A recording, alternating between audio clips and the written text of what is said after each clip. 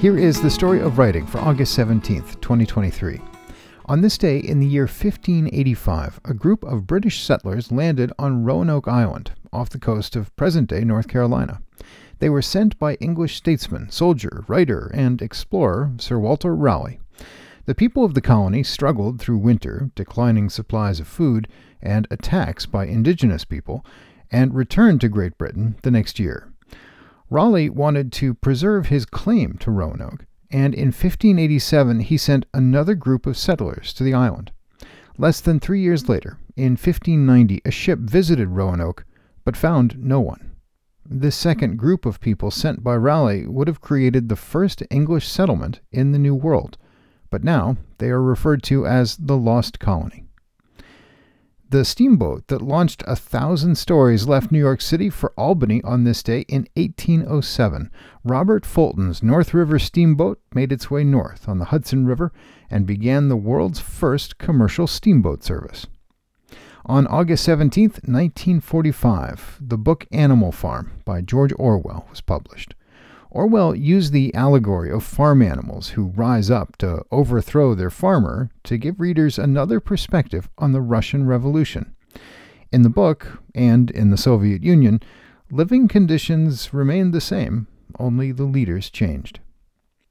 And it is the birthday in 1801 of Fredrika Bremer, sometimes called the Swedish Jane Austen. Bremer wrote about her experiences and her thoughts about them in short vignettes under the title Sketches of Everyday Life. They were widely read in England and North America, but it was her novels that shed light on the lack of women's rights in her home country. In the 19th century, unmarried Swedish women were considered minors, under the guardianship of their closest male relative, no matter how old they were. Bremer and her sister successfully petitioned the king for an end to their status as minors. Her novel, Hertha, spread the idea of this kind of reform across Sweden. Before Bremer's death, laws were changed granting women the status of legal majority at age 25. Hertha also got the Swedish people to consider higher education for women, and in 1861, Bremer saw the nation's first women's university open its doors to educate female teachers. It is also the birthday in 1913 of Mark Felt, the deputy director of the Federal Bureau of Investigation, who became the anonymous source known as Deep Throat.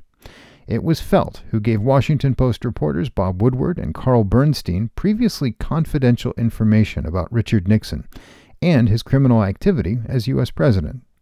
Woodward and Bernstein's reporting eventually led to an investigation of Nixon, his impeachment by the House of Representatives, and his resignation as president.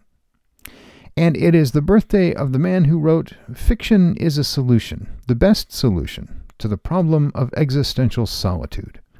American writer Jonathan Franzen was born on this day in 1959. That line is from one of his best-known works, The Corrections. Today's reading is an excerpt from the short story Bliss by Katherine Mansfield. But in her bosom there was still that bright glowing place, that shower of little sparks coming from it. It was almost unbearable. She hardly dared to breathe for fear of fanning it higher, and yet she breathed deeply, deeply.